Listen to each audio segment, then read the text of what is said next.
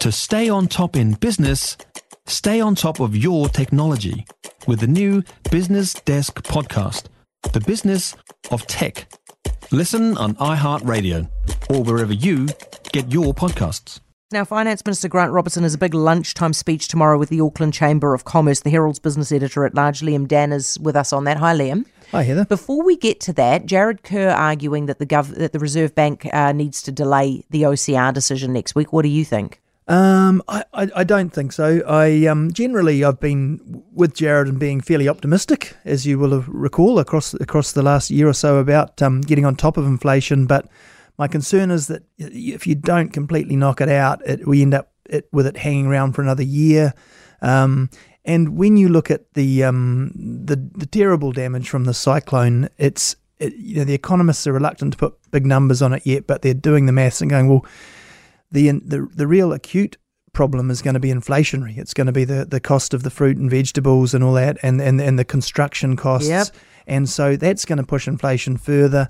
There are very real costs, obviously, for the people affected, and we want to see the government help them. But that's at first it kind of gets borne by insurance, a lot of it, and we'll pay for that. But mate, you think about even just the roads, right? Yeah. Just the roads alone. Huge numbers. Oh my gosh. What that's going to do to inflation is going to be nutso. So as you were saying to me earlier off air, you can't stop fighting inflation now. You can't take your foot off the throat, right? I don't think you can. You want to target, where we need to help people, it's going to have to be really targeted.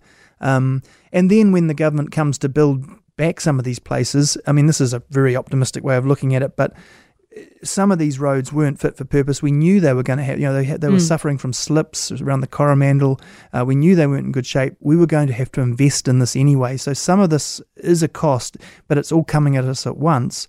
But ultimately, it becomes an investment in the sense that we want to come out of this with a better roading network that can cope with floods and storms, however often we're going to get stuck with them. Yeah, too right. Now, what are you expecting from that speech tomorrow then?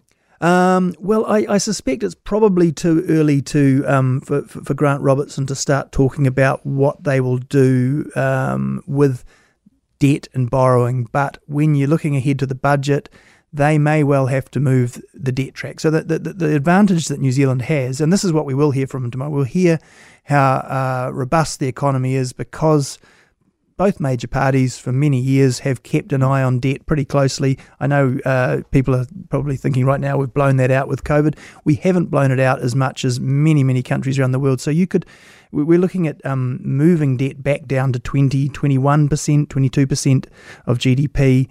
I'm looking at some numbers from Stephen Topless. You could find $20 billion by shifting the peak out to about 27% of GDP, which would still be lower than a lot of international peers. Now, that is still real money, but I was saying to you before, it's a bit like when something goes wrong.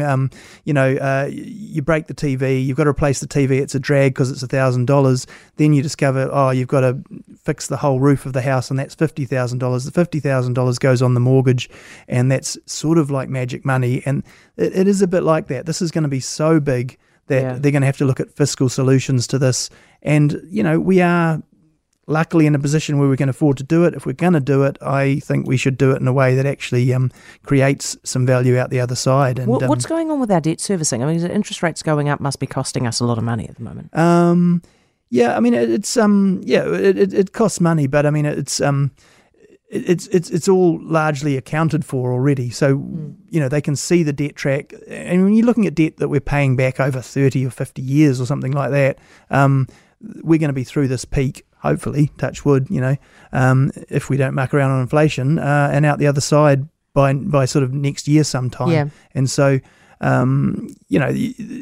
rates will never be quite as low. I mean, if rates were to go as low as they were 5 or 10 years ago, that'd be bad news because that'd mean that something really terrible had happened. So that won't happen. But I'm reasonably comfortable that we can handle this, and I'm sure that's what we'll hear from Grant tomorrow. Brilliant stuff. Looking forward to it. Thank you, Liam. Liam Dan, the Herald's business editor at large.